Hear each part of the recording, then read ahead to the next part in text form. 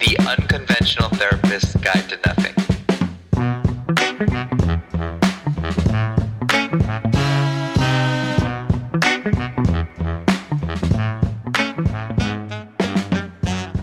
Hey everybody, welcome to the show. My name is Dave and I'm here with my lovely co-host, Greg. He is so lovely. Thank you. I really appreciate that. It makes sense that you're in a good mood again, Dave, because you've taken me on a journey. You've given me an assignment. Yeah. And quite the assignment. It was quite the assignment, and I don't know how I feel. It's like something that you have to do, I guess. That's how I was explaining it to myself. I was like, this is, in a sense, high art, and it's one of those things that everyone should experience. And what we're talking about here is the Universal Monsters.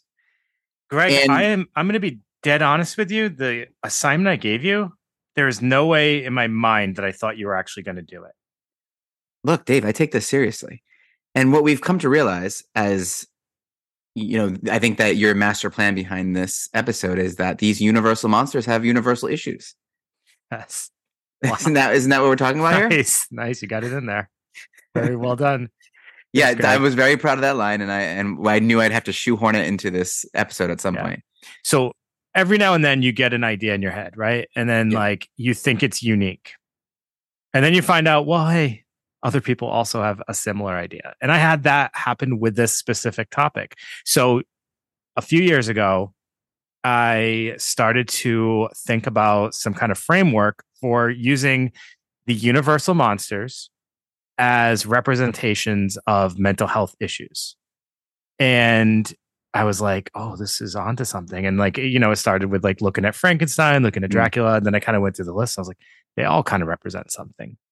And I'm really going to put that to the test today because, as you mentioned, I gave you the assignment to dig into these, and you decided to watch each of the films of these main Universal monsters, not all the Universal monster movies, because there is way too many for that. But you watched the, 5 main ones? Yeah. 5? And you know what I'm going to call them? I'm going to call them the first and the worst. Because they were like the first of their kind. So I don't even know if this was actually the first Dracula movie. I don't know if that Nosferatu counts. It 100% counts. Okay, so is this the first one? No, the Nosferatu one was definitely prior to this. Okay, well, Dracula. The Nosferatu one was so old that it's a silent film. Have you seen Nosferatu? No. Oh, okay. Yeah, that's a silent film. And do you recommend it? Not to you. Okay. It's one of those ones where it looks so choppy and there's words come up and they it's so old that it actually just the fact that it's old makes it look creepy. That makes sense. But the Nosferatu itself is super cool looking. It's an experience. You should check it out. But that's what I'm gonna say. These are an experience, and I almost think that everyone should just kind of grab a look at it. It's boy, times have changed as far as movie making, though. Yeah, but you got to understand, that's what makes this so cool. These are films from the 30s, right? And they have, these monsters and all these themes, and I think that that's so cool that even in the 30s, people were into this stuff, and this was genuinely terrifying. I know, that's what I thought was so interesting. Even during Frankenstein, the precursor, they did this trigger warning where it was listen, you guys better be ready for this. This is going to be crazy. And then strap on your seatbelts, folks. Yeah. And then it just wasn't. No. You know what I mean? It just wasn't crazy. No. So, right. Dave, this is fun, but where do you want to start? Yeah. So let me just give a quick little recap of what this, when we say Universal Monsters, what does that even mean? All right. So Universal Studios, Universal Films, has done a number of monster movies. We typically think of a handful of them when we're thinking of who the Universal monsters are. So we have Dracula, we have Frankenstein, we have the Mummy, we have the Wolfman, the Invisible Man, the Creature from the Black Lagoon. And I think that's the main ones that we typically go with. Or at least that's the ones we're going to cover today, because I think those are kind of the notable characters. Even till recently, I didn't even really consider the Invisible Man to be in that grouping, but he definitely is. And anytime you see a box set or something like that, you'll often see the Invisible Man in there. But these aren't actually the first Universal monster movies. Greg, do you know what one of the first? I think it's the first. Just please don't quote me on this. Like I think it's the first Universal monster movie. Do you know what it is? No, I have no idea. We mentioned it last week. Wolfman? 2 weeks ago. Dr. Jekyll and Mr. Hyde. Really? Yep. The 1913 film was the first Universal monster movie, I believe. Wow. Followed by Hunchback of Notre Dame. Okay. Which is starring Lon Chaney in 1923. That name probably means nothing to you, but I will explain. Actually, does it? He is connected to the Wolfman, right? So that is Lon Chaney Jr. is the Wolfman, and he also is in a ton of these Universal monster movies. Yeah, I was seeing names like Boris Karloff. And, they're repeated over and over. Boris Karloff, Bela Lugosi. They're in like so many of these, which is so cool that they just use the same characters. Yeah. And Phantom of the Opera 1925, also starring Lon Chaney. So those are some of the original ones. But to get to what we were going to talk about for today, like we said, we're going to just go with like the main ones and not the sequels. And there's also a bunch of like offshoot ones, like there's Bride of Frankenstein, a few others that we're just kind of not going to focus on today. Although Bride is very cool, but you didn't watch Bride, so we can't talk about it. All right. So the first one we're going to talk about, I should say, is Dracula. Yes. Which is a 1931 film by Todd Browning, starring the one and only Bela Lugosi. It has spawned the sequels Dracula's Daughter in 1936, Son of Dracula in 1943, and House of Dracula in 1945. So it just moves so quick through the movie, though. That's like something that's interesting to me because I love Dracula personally. I think that Blair Witch and all these found footage movies owe a debt of gratitude to Dracula because it's kind of like the first found footage. If the book's just a series of picked up journals and letters and all that, so it's like kind of interesting that way. But in the book, you have so much more exposition, so much more detail, and you almost have had to have read it to understand the story. I think. Does that make sense? To understand this film, yeah, you would have had to read the book. I think so. You don't think it could have stood alone? I think it was enjoyable without it, but it's like you don't even know why that guy was going to visit Dracula. He's just going to visit Dracula. You don't have any of understanding like why Dracula is dangerous. But maybe that's cool. You kind of have to like discern that on your own. And then like even if like 1992 Keanu Reeves one, he was in the castle for a long time and a lot of things happened. In this one, he was in the castle. Then next thing you know, Dracula's on a ship. Yeah. It's pretty quick. What do you think of Bela Lugosi as Dracula? I think he's Hungarian and stunningly handsome, as most of us are. Beautiful eye gaze. I like him, and in the 80s, I was Dracula back to back 3 times, and that widow's peak sort of pushed back hair that was where it was at. So yeah, this is when I think of Dracula, it's kind of what I think of, and also the score is very familiar, and I don't know why.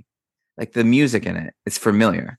Well, it's probably been reused. Or you know what? Like as a kid, I don't know if you had this experience, but like I used to watch a lot of things that had clips of movies. So you had this thing, Vincent Price's Creepy Classics, that I would watch on repeat. I had the VHS, and it had clips from all classic horror films, a bunch of stuff with Vincent Price in it, but also like some of the Universal monster stuff. So I'd always seen like Scissorhands. No, I don't even think that was made yet when I was watching this. But yeah, it would have like clips from different things. And one of my favorite quotes is when he goes, "Listen to them, children of the night." It's just kind of great. It's so great. It's interesting that you bring up his eyes, because if we're going to start getting to the psychological bend of things, here's the first element, and it's hypnosis, right? He's kind of able to kind of grab your attention with his eyes, which is interesting to me. So I know, Greg, like you were tasked with watching the films and coming up with your kind of ideas of how these characters connect to psychology or mental health themes. So let me start off by just asking you, what did you come up with for this? So it's interesting because obviously I almost think it's obvious that I'm supposed to be baited to coming into like some kind of like narcissistic, personality disorder or something like that. Right. But I was thinking to myself, there's with Dracula specifically. I think he's different than the rest of them. The rest of them are sort of like fall kind of neatly into diagnosis, but this one, it's like a narcissistic person or a personality disorder is based on the assumption that he is, he's putting people down to elevate himself, or like he has this intense sense of, like he's, better than most of us, right? But what if he's this supernatural being, and like he kind of is better than us, right? In a sense. So it's like he's got this bloated ego, but it's kind of appropriate in a sense. Sure. So one of the things I'll kind of like have you think about, though, is think about how he puts people down. He puts people down by literally sucking their blood and to revitalize himself, right? Very interesting. So in a way, it is like he is better than people because he's sucking their blood, which could be like a variation of like putting people down, making people below him, or making like, so the whole premise of becoming a vampire, why is it alluring to become a vampire? Immortality. You live forever. You don't age. You stay beautiful. As long as you do what? You have to use others. Yeah, you have to use others. And it's interesting that you say that. Is the other side of Dracula that I'm thinking about right now is, if you live long enough, like, do you just become evil? Is that like you just become jaded? Like, or do you become supremely good or supremely bad? Like, if thinking about Dr. Jekyll and Mr. Hyde, if you take someone and they live long enough, do they become, especially if you're not susceptible, and we'll see this with other things, you're not susceptible, like in Dorian Gray, to the actions that you're taking, you're hurting other people, but that's not damaging yourself at all. So over time, you just kind of lose this respect for human life and you become evil. And I think if you live long enough and you can't die, there is this weird connection with evil, turning evil. So in my kind of thought process around this, take away like that with that theme that you're describing, instead of becoming evil, you become alone in real life. So when we use people, when we strive for like vanity and to like boost our ego, and we just keep people below us, we have superficial relationships. I think of like Dracula's ladies, like they're superficial though. It's surface level relationships. Nobody's close with him. He's alone in his castle, alone. But he's like, he thinks he's, he's like a version of God, right? Like, he's created his own version of God as himself. So, but he's all alone too. So he has no one to enjoy it with. And like, think about how narcissistic people kind of exist in this world. Like they create this bubble of this self view that they have for themselves, and they push people away because of that, or people stand kind of like standoffish away from them, and they end up alone. They feel alone. You do end up alone, don't you? So that vanity, ego, narcissism, I feel like that is this version of vampires. Like, right. Obviously we've seen other versions, and I don't want to like dissect other sources too much because this is more about like the Universal Monsters theme. But like, he ultimately is alone.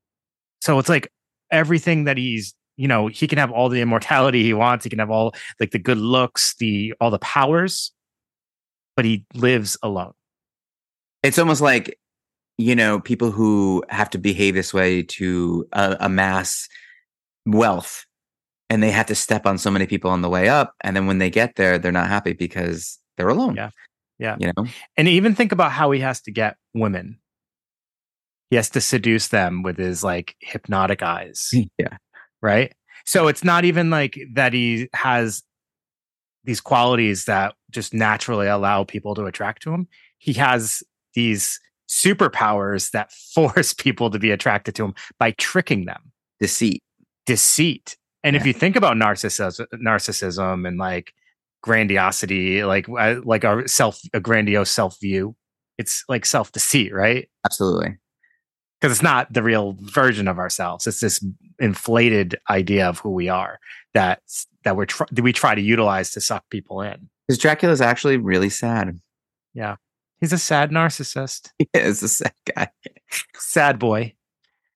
All right. Well, I think wow, good job with that one, Dave. What do you want to handle next? All right. Well, no. Let me just ask you a question. Did you like Dracula? I didn't want to have to sell you this to the end. All right. Well, you want to do it at the end? All right. I'll hold off. Sorry. Yeah. I don't want no spoilers. No spoilers. Okay. So the next one, and this is an easy one because we've kind of already covered this in a way. But the next one would be Frankenstein, also 1931. This is directed by James Whale and stars the one and only Boris Karloff. Yes. So some sequels that are spawned by this film are Bride of Frankenstein. Obviously, that was in 1935. Son of Frankenstein in 1939. Ghost of Frankenstein in 1942. Frankenstein meets the Wolfman in 1943. House of Frankenstein in 1944. And Abbott and Costello meet Frankenstein in 1948. Greg, I can proudly say I saw all those except for the Abbott and Costello one. Oh, you missed the best one probably. And I think that the list goes on and on, right? Because the Frankenstein's reincarnations go all the way to modern. Of course. Yeah. So these are just like the Universal Monster World. Oh, those are all Universal, movies. huh? Yes. These are all ones within the Universal Monster World. And you're right. You're right. Like we did cover this before, but I think that just looking at it through the lens of mental health, trying to get like, philosophical like we did last time, which was a lot of fun with this. But for me, what I took away from this one is now this is where I was seeing like narcissism, so like Frankenstein literally said, and it's Henry Frankenstein, which was throwing me off. I always thought it was Victor Frankenstein. In the book, it's Victor, isn't it? Yeah. Yeah. Okay. So he literally says like 4 times that he's created man in his own image. Now, if that's not a grandiose statement, I mean, because it's. Oh yeah. So looking at the creator. So that's what I'm going to. So Dr. Frankenstein himself. Yeah. Dr. Frankenstein himself has these grandiose delusions. Like he's got this really supreme personal superiority. His father is a baron, super overconfident. He's definitely willing to exploit others for self-gain. If you just look at his buddy Fritz, who I always thought was Igor, but apparently his name's Fritz in this. But if challenged, he becomes hostile and aggressive. So this is like really typical narcissistic. I think he becomes Igor in one of the sequels, if I remember correctly. Yeah, Igor comes at some point, and I'm trying to remember which. Some listeners gonna like. I might have looked it up. I think it was Bride of Frankenstein. I want to say it was Bride of Frankenstein or Son of Frankenstein, but yeah, there's definitely an Igor at some point. So he's such a jerk, huh? He's so mean. He pokes and prods at the monster, but it's like it's so funny because what's happening, and this is so cool that they captured this. It's that whole hierarchy effect where Dr. Frank, like. Absolutely. Quote unquote, typical people are up here. And like Fritz is kind of like this like misfit type, like that clearly, would kind of be like an outlier in society. Renfield. Yeah, he's totally a Renfield. And then he sees the monster and he feels like he's above him. So he starts to poke at him. It's such a human concept to kind of divide and conquer, like elevate one person over another. And now they're not worried about taking out Dr. Frankenstein. Now they're just dealing with each other. So to me, like throughout this whole thing of just the doctor himself, he's got these grandiose delusions. Obviously he thinks he's godlike. He believes he's got this huge position in society. He thinks he's so intelligent, which I guess he kind of is, but what's he really doing here besides just mishmash sewing together a bunch of body parts? Yeah. And it doesn't seem very professional, does it? No. And what's funny? Like they clearly liked this type of character. So again, we're looking at like a Dr. Jekyll. Yes. And also we'll get to this later, but we're looking at an Invisible Man type character. Absolutely. So they really loved like this idea. Like Universal Monsters clearly when they were creating these films, they were clearly worried about where science was going to take us. Like that was obviously a reflection of the time. And then the time there must have been like a significant fear of what science will bring. Like we're good where we're at. It almost feels like that way right now with like AI. It's like, we're good where we're at. Yeah. Like have to keep pushing. So we're going to see more of that in pop culture too. Antisocial behavior from Dr. Frankenstein, obviously grave robbing and sewing together pieces of a human body is like not sort of normal. I just thought he was excited. He had an idea. Well, would you say excited or would you say completely manic? The part when The part when he brings his friends to see what he's done, then he's like very hostile with them, but then when he's showing them what he has on the table, he's completely manic. He's like telling everyone to sit down, be quiet, don't talk to me, like I'm working here. What's the brain labeled that they end up using? Is it abnormal, or am I thinking of the other? Or is that Young Frankenstein where it's like abnormal or something? Yeah, but even in this one, there's like I didn't watch it this year. I watched it last year, so it's a little foggy to me. But I know that there's it might have said like criminal brain. I think that's what it said. I think it said criminal brain. Yes, it was criminal brain. I love that, criminal brain. Yeah. And the Fritz grabs it, like, because that's the scene where, they're Fritz is spying because he needs a brain to finish the job. Yeah. And there's a great fantastic brain that's just perfect. And then there's this criminal brain right next to it. And of course he grabs. And why would you send Fritz to do that? I know. Grab of all people. I mean, send Fritz to grab the feet and you go grab the brain. Yeah. No? Yeah, exactly. Have Fritz do all your heavy lifting, not grabbing the most important thing in this experiment. So what do you think about the doctor? I agree with everything you just said. I actually hadn't really put too much thought into analyzing the doctor, but everything you said sounds accurate. There's this part of him that when it happens, when he creates the monster, obviously there's immediate regret. Yes. Right? And like shock and disgust, but he doesn't stop there. So he doesn't learn from his mistakes. So, and then, we'll see that obviously in Bride of Frankenstein as well. So not a great character. Not a great character, but so, I mean, I guess this leads us into the monster itself. Is that what we call it? The monster? Frankenstein's monster. But obviously everybody kind of knows him as Frankenstein these days. Which is strange. So he's got that damaged prefrontal area, and that's obviously going to create some aggression. But I mean, do you want to take what your thoughts with here? And then I can like I said, my thoughts are going to be rather redundant to our last conversation. Like, to me, he definitely represents that idea of abandonment and the issues that come out with abandonment. And I think that you probably made notes of this regarding the reactive attachment, and I think that's the exact conversation we had. Yeah. Did we talk about reactive attachment? I'm almost positive we did. That's so funny because like I wrote that down and I was like, Dave's never gonna believe this. I thought this was like a novel idea, like, because it's so true. It makes you think of Beth Thomas, how she was abused and she had no idea the difference between right or wrong. She's like stabbing her little brother and everything like that.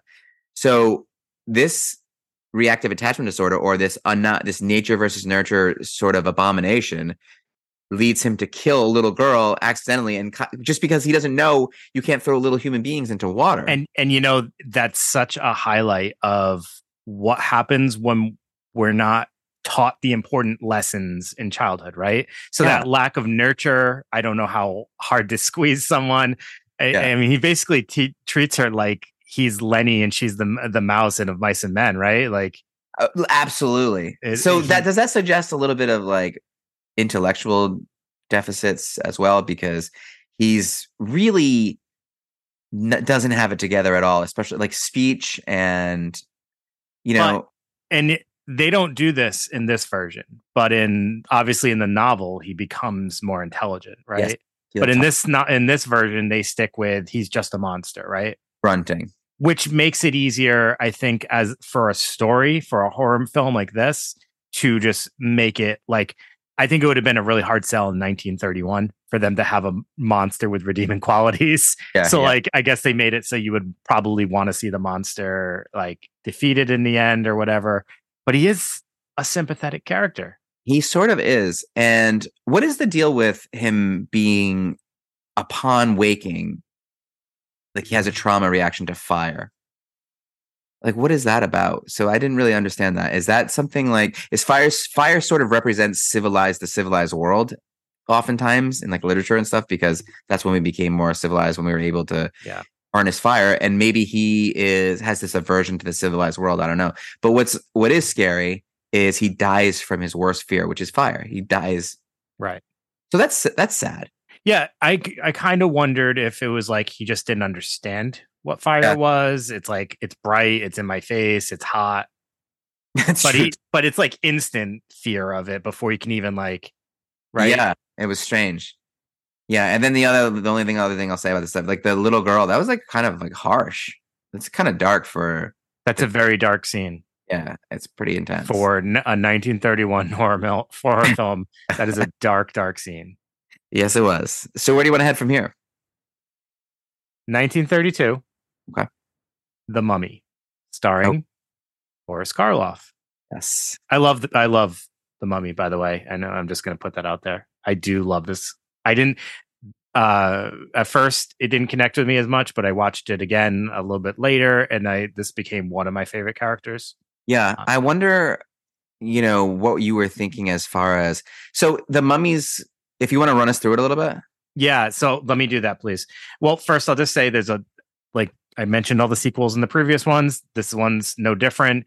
The Mummy's Hand in 1940, The Mummy's Tomb in 1942, The Mummy's Ghost in 1944, The Mummy's Curse in 1944 as well.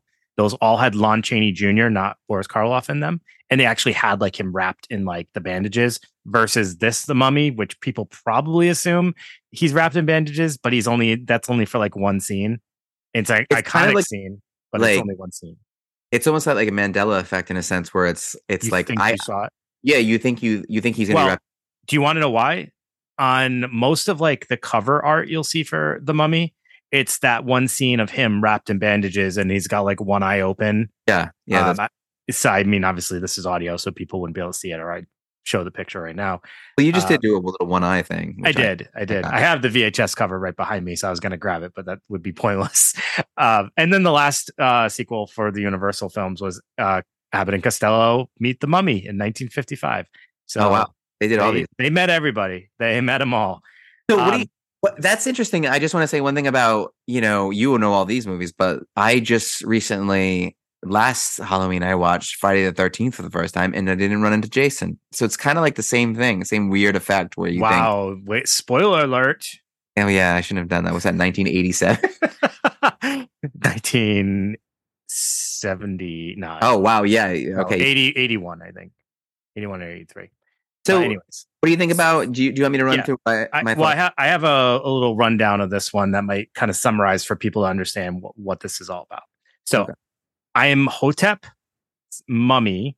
That's the name of the person. So the mummy of this person is brought to life after an ancient life-giving spell is read out loud.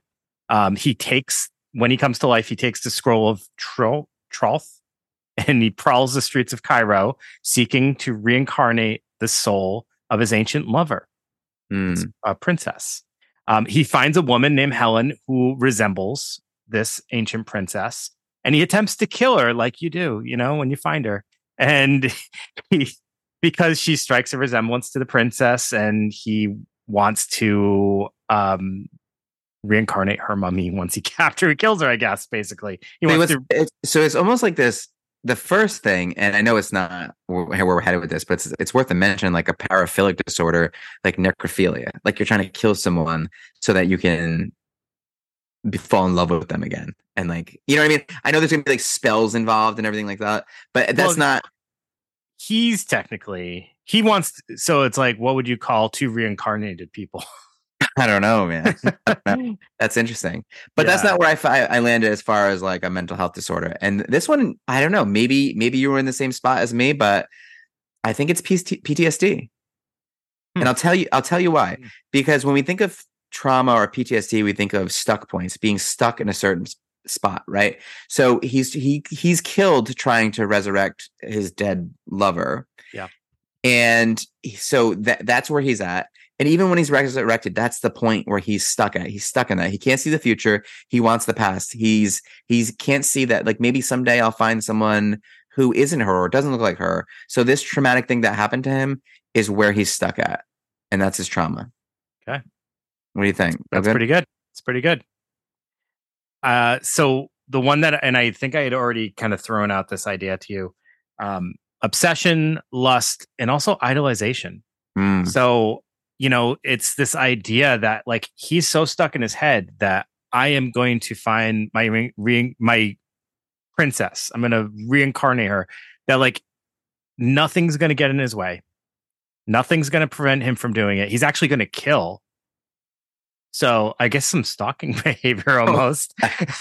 Yeah. But like he's obsessed with the idea of this woman. And it's actually to the point where his obsession is no longer even like authentic or genuine, because he's like willing to take it to the point where he's killed this woman who is not her, just based on like she resembles her. He's like, good enough. So you're basically saying like to serve his own purpose, he will take out somebody else, which is again basically being like, if we really wanted to, we could shoehorn pretty easily every single one of these monsters so far into like a narcissistic. Yeah, he definitely had some sense of that. I just didn't want to use it again because we didn't draft. Yeah, I know. What about grief? What about grief? So grief, yes, actually, that could 100% fit into this. Yeah, good grief. So the thing with like the obsession piece is like, it's again, and you know, this is your thing, like with the self-deceit. He's like telling himself that like for him, like I said, it's like he finds this woman who just resembles her, and he's like, that's fine. It's like the idolization. It's like it's not even about the princess anymore. It's just about his drive to do this, and it like doesn't even matter about who the princess is. And there was a category of stalkers, you're right to think about that, where it was like that, where it's like, all right, well, she may not want me now, but once I set this whole thing up and you know, kill her and resurrect her and make her a princess, she's gonna love it. Right. So it's like, I think it's like erotomanic or something. Yeah, but it's very strange. Yeah, there's a ton of things going on with this one. But yeah, I just really felt like his obsession was to the point where it was like it no longer mattered. It wasn't about the princess, it was about his drive. Yeah. So that whole thing became like a, you know, just a side, and the actual obsession was just about his drive to complete this mission that he had in his head. Yeah, it's interesting. It's like the 50 Shades of Grey, or like there's this new movie or a show that someone was talking about. It's called 365, where it's like they're almost these abusive stalking type. Even this show, right, which I accidentally call Joe all the time, but they're this idea that like once, all right, I'm going to take this woman, I'm going to stalk this woman, and then after she lives with me for a little while, she's gonna love it. It's a weird thing. Yeah, it's convincing yourself of something and believing it is a weird thing. It is, but that's something on some level that is related to every angle of mental health. You know, I think, anyways. All right, well, that's good. What do you think? I'm feeling good about that one. That one was, I think, a little harder to decipher. It wasn't as straightforward as other ones. Interesting word, decipher, when we're talking about hieroglyphic scrolls. Yeah, yeah, spells. All right, the next one brings us to 1933, and we are going to take a look at The Invisible Man, which is played by Claude Rains, who, if you ever listen to anything about Claude Rains, I heard was like horrendous to work with. Really? Claude. He was a very difficult person to work with. French. Yeah. So some of the sequels for this: The Invisible Man Returns, which had Vincent Price; The Invisible Woman; Invisible Man's Revenge; and guess what? Abbott and Costello meet the Invisible Man. Oh my God, for real? Yeah. So this is an honorable mention for me, is H.G. Wells, you know, because I was a huge Time Machine fan, and I wanted to be a Island of Dr. Moreau fan, but that movie just didn't work out. Oh, that's an infamous movie right there. That's an infamous one. Oh, yes. no, I was thinking of the later one, not the one that you're probably right. No, I'm thinking of the later one, Marlon Brando. Yeah, there is a previous one. That one's probably pretty good. Yeah.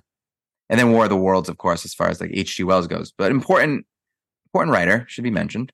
So, and this is obviously like taken from his work. So this is actually like, whereas we said with Dracula, that's less about Bram Stoker. This is taken from H.G. Wells's work. Like that is, I believe he actually had like some not necessarily involvement, but like was able to kind of see the film and whatever. I don't know.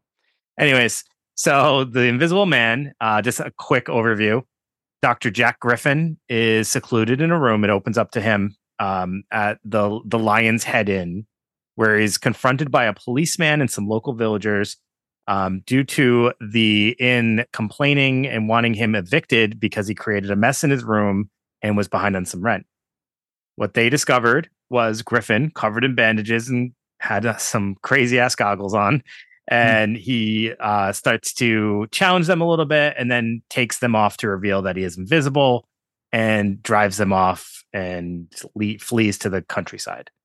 Yeah. We find out that Griffin is a chemist who discovered the secret to invisibility while conducting a bunch of tests involving an obscure drug called monocaine. And he also has a love interest sort of in the film. There's a woman who's the daughter of his boss that loves him and is stricken with grief when he's missing. So that kind of spawned them to look for him. And then it goes on from there. He's kind of a vengeful guy. He is basically wants to control people. Yeah. It's funny. Yeah. There it is again, right? It reminds me of that. There's that Frankl quote, like responsibility is as important as freedom. Yeah. I think that's what's important here is like, so once he's invisible, this is the way I read it anyway, he's able to get away with things like destroying the room. Like, why did he do that? Like, why is he making a mess? And, he's invisible. So really, on some level, either subconsciously or consciously, he's not responsible for his actions. And think about what would happen to like a child over time if they were able to get away with anything and, they were never responsible for their actions. They had no consequences. Eventually they become a monster, right? Like a Dorian Gray or something else. One thing that stuck out to me was the scene where he's in his room and he's expecting people to return to the roroom. And he starts taking off all his clothes and he goes, I'll really give them, he said something like, I'll give them a show. And as he's like stripping naked, but like, obviously he's kind of funny. So it's funny to think about that because we understand that he's actually naked at that point. Yeah. Yeah, this was an interesting film. Just like if you think about this was 1933 and some of the effects that they were able to pull off. I mean, obviously to today's standard, they're not great, but still in 1933, that was kind of impressive to think about, like making a person invisible. He's taking off like his fake nose and his bandages, and there's nothing. There's just a shirt floating around in some scenes. It's interesting. There's more depth to this one than I think the other ones. Which I mean, obviously the other monsters are much more recognizable, much more beloved. But there's in this movie itself, there's like I think there's just a lot more going on, and it's kind of a little bit more interesting. Yeah. I also think like being unseen is a theme here if we're kind of reaching for themes. Sure. Like, that's what anger is, right? Being misunderstood or not being seen. So definitely misunderstood. Yeah. Definitely misunderstood. Yeah, you're right. Yep. He's not being seen. That's a great point right there. Yeah. And the point that you made earlier is there's a quote when he says, I meddled in things man must leave alone. So what's he talking about there? Like he's a scientist, he took it too far, and now look what happened. Yeah, I mean, and that's kind of what we see is he can't return. Yeah. He can't come back. This woman loves him and he can't even like reciprocate that love because he's so far gone. You know what's it reminds me of? I don't know if you've ever seen this. I'm sure you have. But remember that Goosebumps episode where like the girl put on the mask and then like she could take it off at first, but it got harder and harder. Yeah, and then she wasn't able to take it off at all. Like that's a scary concept. Like he did this thing and now he's not able to undo it. And he's just stuck that way. The experiment became who he is. Yeah. Yeah. So a couple of things that I had. First off, this is a stretch. I'm going to admit this is a stretch. Borderline. Okay. I want to hear it. In the relationships and like the way he creates chaos, pushes people away. Like this woman's in love with him, but he's like, he's not able to like sustain that relationship. It just, like I said, it's a stretch. It just kind of came up to me when I was thinking about the film. Just very like mood libel. Like he's 1 minute he's kind of okay with even the people he doesn't like, or he's kind of tormenting. Like there's a guy that he like basically coerces into working with him and being his body pretty much while he's invisible. 1 minute he sounds like he's almost okay with him, and the next minute he's like controlling and I don't know, demanding, and he's just very vengeful in moments. It's just the instability with his relationships just felt very very pertinent. Yeah, and and the weird thing at the end, just kind of being destructive like that. Yeah. No, that's actually not bad. It's like he's having some sort of breakdown or episode.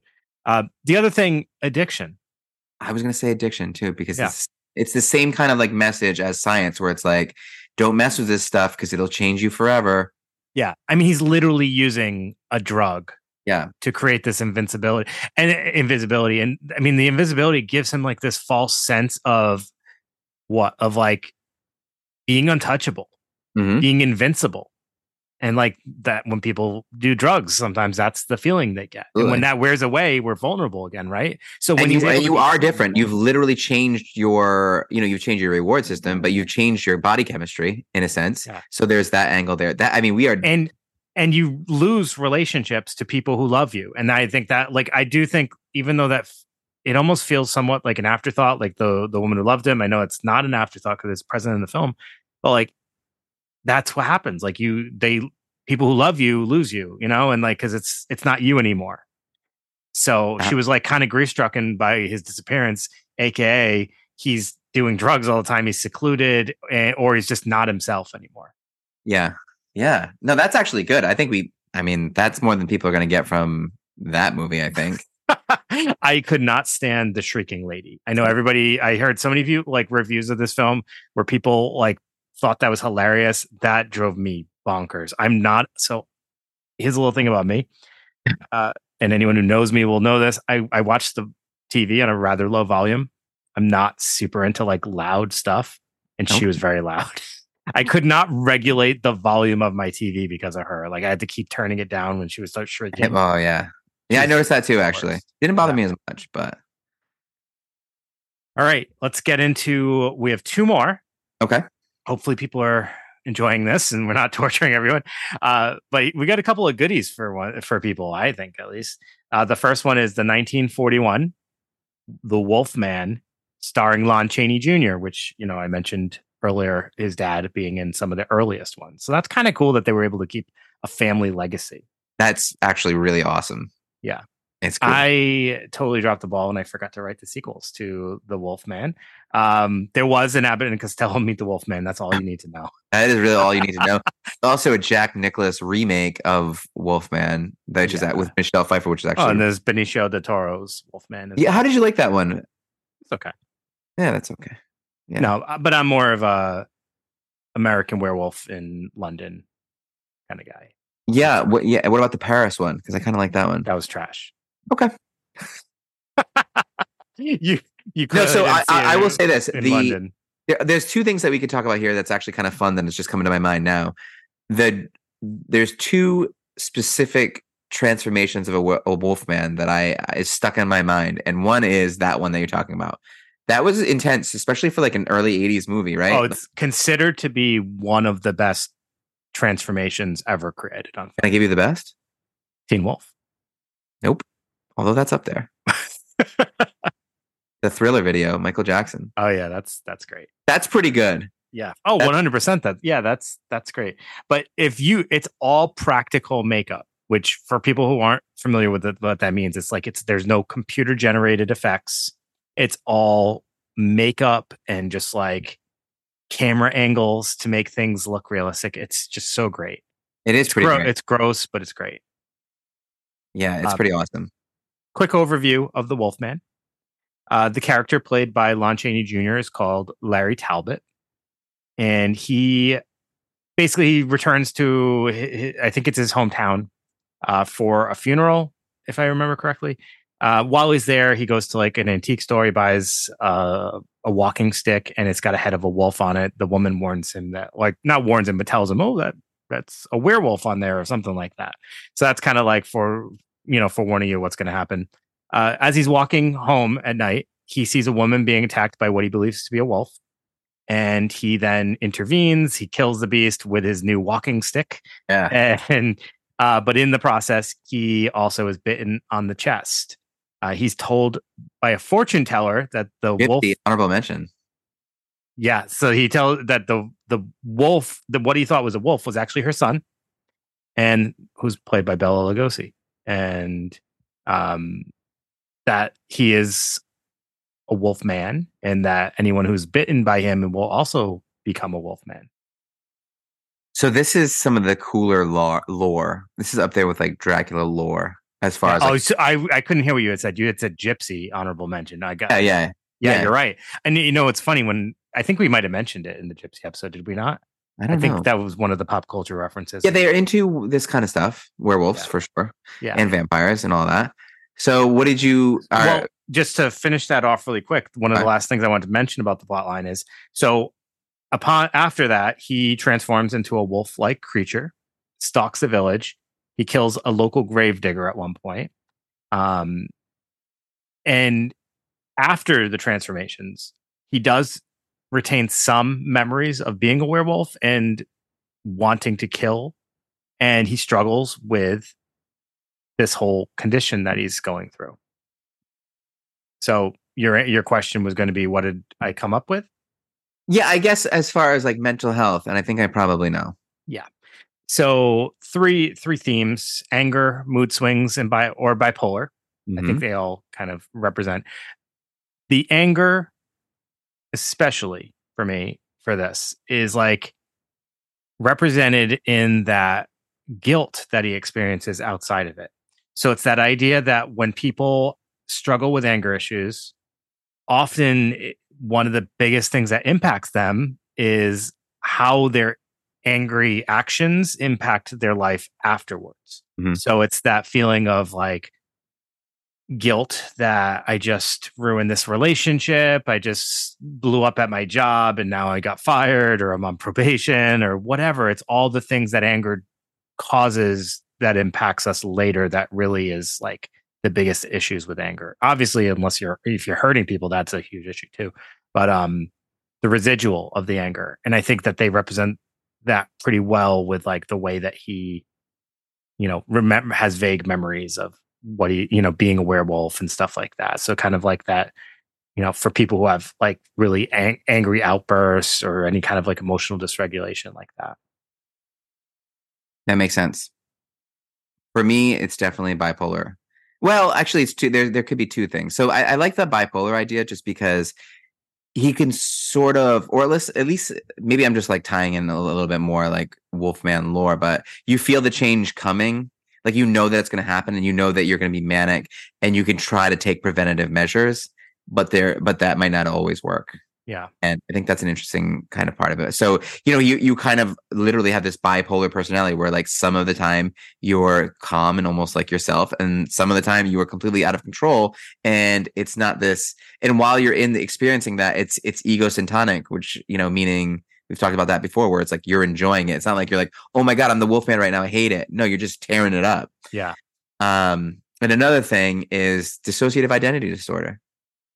It's like something like we talked about with Billy Milligan, something crazy happening in your life. So this like huge external trauma that your personality, who you are right now, couldn't handle. So this new personality takes it over. That's sort of like a theme in there, I think. Sure. Absolutely. Fun character though. This one is way more straightforward, I think, than absolutely most of them, especially the next one. Oh yeah, this one I had a very interesting. Run us through this one. Okay, all right. So our final Universal monster, the creature from the Black Lagoon, 1954. He is played by Ben Chapman. Just a couple of sequels: Revenge of the Creature in 1955, and The Creature Walks Among Us in 1956. I highly recommend you watch all three. They are great. And Clint Eastwood, a young Clint Eastwood, plays a scientist in Revenge of the Creature, I want to say. I want to say it's the second one. That's cool. It's pretty cool to see a young Clint Eastwood not playing like a cowboy or something. Stunning, right? Good looking guy. Yeah, very good looking guy. Very good. Yep. So just quick overview. There is all right. So it starts off with a geology expedition uncovers a fossil that links land and sea animals. So they make a case to do another expedition to look for the remainder of the skeleton. During the expedition, the creature investigates a campsite, but when he is met by the campers, the mere sight of him frightens them, and he responds with rage and kills them. And this kind of like setup happens a few times throughout the film, ultimately to the end where he like kidnaps a lady that he falls in love with, I guess, and she bonks him on the head and then flees. Wait, so what? What do you? I'd love to know what you're thinking for this one. All right. So this one kind of had tones, and like I put down a few keywords, and I don't know if these are the words or the like. I don't know if they fit completely with my like thoughts about it, but like these were the only things I could think of as far as words to describe it. Like colonization, gentrification, or like just minority in general, kind of Okay, being yeah. treated as othered. We were going down the How, same road here. how we treat people who are different and the feelings that that causes inside of them. Like the response to seeing him invokes such a response from people that it causes him to feel terrible about himself, and then he immediately responds with rage. So yeah, I am surprised we kind of ended up in the same direction here Oh, because okay. the word I wrote down was xenophobia, and then sort of like profiling. So There you they go. Xenophobia. That's a good one for it. they attack him based on his appearance alone. I Yeah. mean, really, that's what's happening here. And the gentrification thing, that's kind of like, it feels like outsiders, kind of like wealthier outsiders kind of investing like in invading this land that's kind of like in their minds, like it's like colonization, right? It's No, like, actually, colonization's like imperialism, colonization, like this idea of like where, I'm thinking of like, explorers and settlers like coming to different, ports and all like maybe they're like, oh, we have to show them our religion. We have to show them how to be civilized. We have to show them our ways because somehow we automatically feel like our ways are better than their ways. And no, we're going to push them down their throat. And once again, we're going to be looking at some narcissistic type behavior. yeah. Every And single there's always this like idea that, oh, this land's unexplored. But guess what? It's a home to somebody, right? Yeah. And it's the home to the creature. And they come into his land and then treat him like he's a beast. Mm-hmm. Not fair. Like King Kong-ish. Right? Yeah. Kind of. He also is a sympathetic creature, He is a sympathetic character in my eyes. So I would say like the only one that's kind of with a question mark on a monster is the Invisible Man. Is he a monster? I think he's a monster. He is, to me, he had the most villainous personality out of all of them. No, the Mummy as well, actually. I think Boris Karloff's character in that is definitely a villain. See, I think Dracula is the most villainous. Do you? Yeah, well, he's just kind of pure evil, right? He does not care about anybody. He's so vain. He couldn't care. Yeah. He could care less. That's true. So, hey, listen, or you could watch all these, or you could just watch the 80s classic Monster Squad. Yeah. Or you could just listen to this podcast. Yeah, that's true too. Skip it all and do that. No, you should watch all of these. There's a lot of films here. I was actually like, as I was making the list of all the sequels, I was like, wow, I watched so many movies just in this realm. Now, let me ask you this. Because I got to be honest, they're not good. I mean, some of them are just not good. I mean, look, is it so, is this like sacrilegious or something or blasphemous for me to say I'd rather watch the Keanu, Gary Oldman 1990? Yeah, but you're comparing apples and oranges. You can't. I know. I guess a movie made in I know what you're saying. To a movie made in 1990. But so you're watching this and you're saying like, I appreciate this. I as opposed literally enjoyed. Okay. No, I enjoyed Creature from the Black Lagoon and the sequels. I literally enjoyed The Mummy, kind of drawn out in some parts, but I overall enjoyed it. Like, I actually like a lot of these movies. Frankenstein's tough. The thing with Frankenstein is like, it's because when you tell people to watch it for the first time, there's an idea of Frankenstein versus what the actual film is. Yeah. And I think that's what hinders people when they're watching it, because they assume it's going to be something else, maybe a little more action packed. Yeah. Or just, I don't know. It's a 1931 film. I don't know what to say. I know. What do you want? It's just, they're tough. I don't know. And it's funny how like people's sensibilities has changed so much. And I wonder what that means about our psyche. But like these things that they're taking these images in with their minds and they're like, oh my God, this is wild. Like people were freaked out by these movies. And now it's like the things that we can accept into our minds, like the things. So like you're watching Frankenstein, but it's like, that's still a guy. Yeah. And you know that, right? But the movies you see now, it's like, that is nothing that should be real. And I wonder what that's doing to our brains. It can't be good. A little kid saw Frankenstein and found it so terrifying that maybe he left the theater thinking that Frankenstein was going to come around the corner and would squeeze him. Yeah. I went to go see Urban Legends as a kid. And when I got into the car, had to look behind me to make sure that no one was in the back of my car and wasn't going to strangle me to death. Like, that's the different experience that we had versus a kid back then. It's like, it's just a different. And nowadays, like the stuff that like Saw and all this stuff, seeing this craziness. And I mean, just the way you can make creatures look. I mean, that's wild. So it's awesome. It's evolution in some ways. And that's like evolution I can appreciate when we can create these really cool looking things. Yeah, it's great. Tomato. I mean, we talk a lot about, like, we talked about a lot of the sequels. There's obviously been a ton of like recreations and reimaginations of all these films. These films, if for nothing else, Greg, if they didn't connect with you, what they've spawned is insane. Yeah. The amount of stories and spin-offs and ideas that have just been regurgitated from just these characters we just discussed is crazy. I know, it's almost like you can trace them all back to these characters. And see, even you don't have to go do much work with Dracula and see, like, True Blood and, Twilight and every incarnation of vampires you can imagine. That's just always going to be a thing. Every year there's a vampire movie. Yeah. And and I'm on board for it. So yeah. Do you think Bram Stoker's Dracula would have, like, obviously the novel existed before the film and, it was its own entity, but do you think the character of Dracula could have been so popular without the 1931 film of Dracula? Absolutely not, because even when you're watching, the stereotypical vampire looks like that. And when you're watching, like, I remember watching a vampire movie like in the 80s, or when you look for a vampire costume right now, that's what you're getting.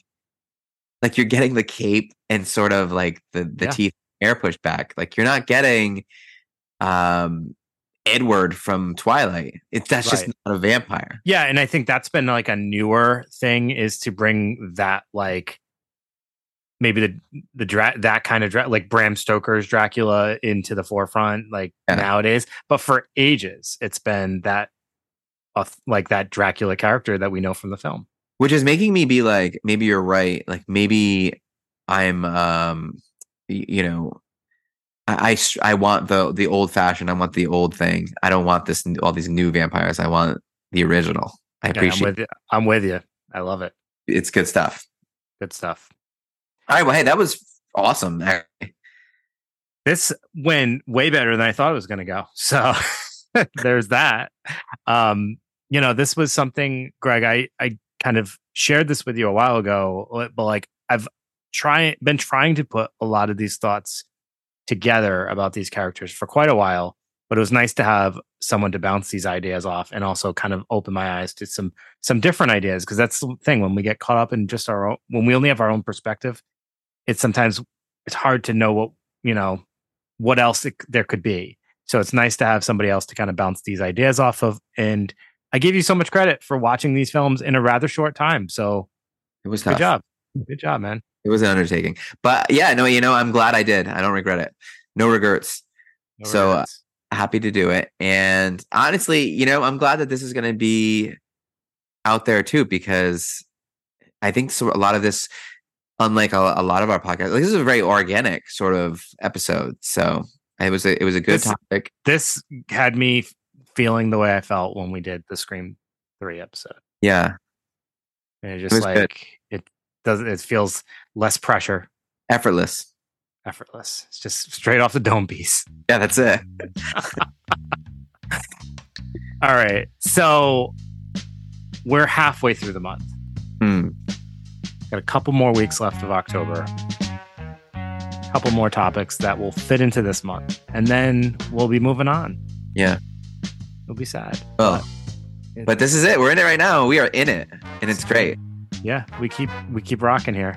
Let's do it. So we'll be back next week. But as we always say, if you like what you hear, or if you have suggestions, or just want to like give some feedback, we love to hear it. Hit us up on social media, but more importantly, let us know what you think in the form of a rating and review, so we know that we're on the right track if you guys are connecting to what you're hearing. So Apple Podcasts is definitely one of the best ways to do that. Their format allows for the rating and review, which others don't. So if you could be so kind, we'd love to hear what you're thinking. And again, if you guys have topics, throw them our way. We definitely love listener suggestions. Where did I get that from? I don't know. Maybe your app or something? I don't know. Yeah. So definitely hit us up with those, and we'll definitely put them in our agenda. Thank you, everybody. Have a pleasant evening and spooky dreams. Yeah. Good night. Good night. I mean, just for now. Yeah, just for now.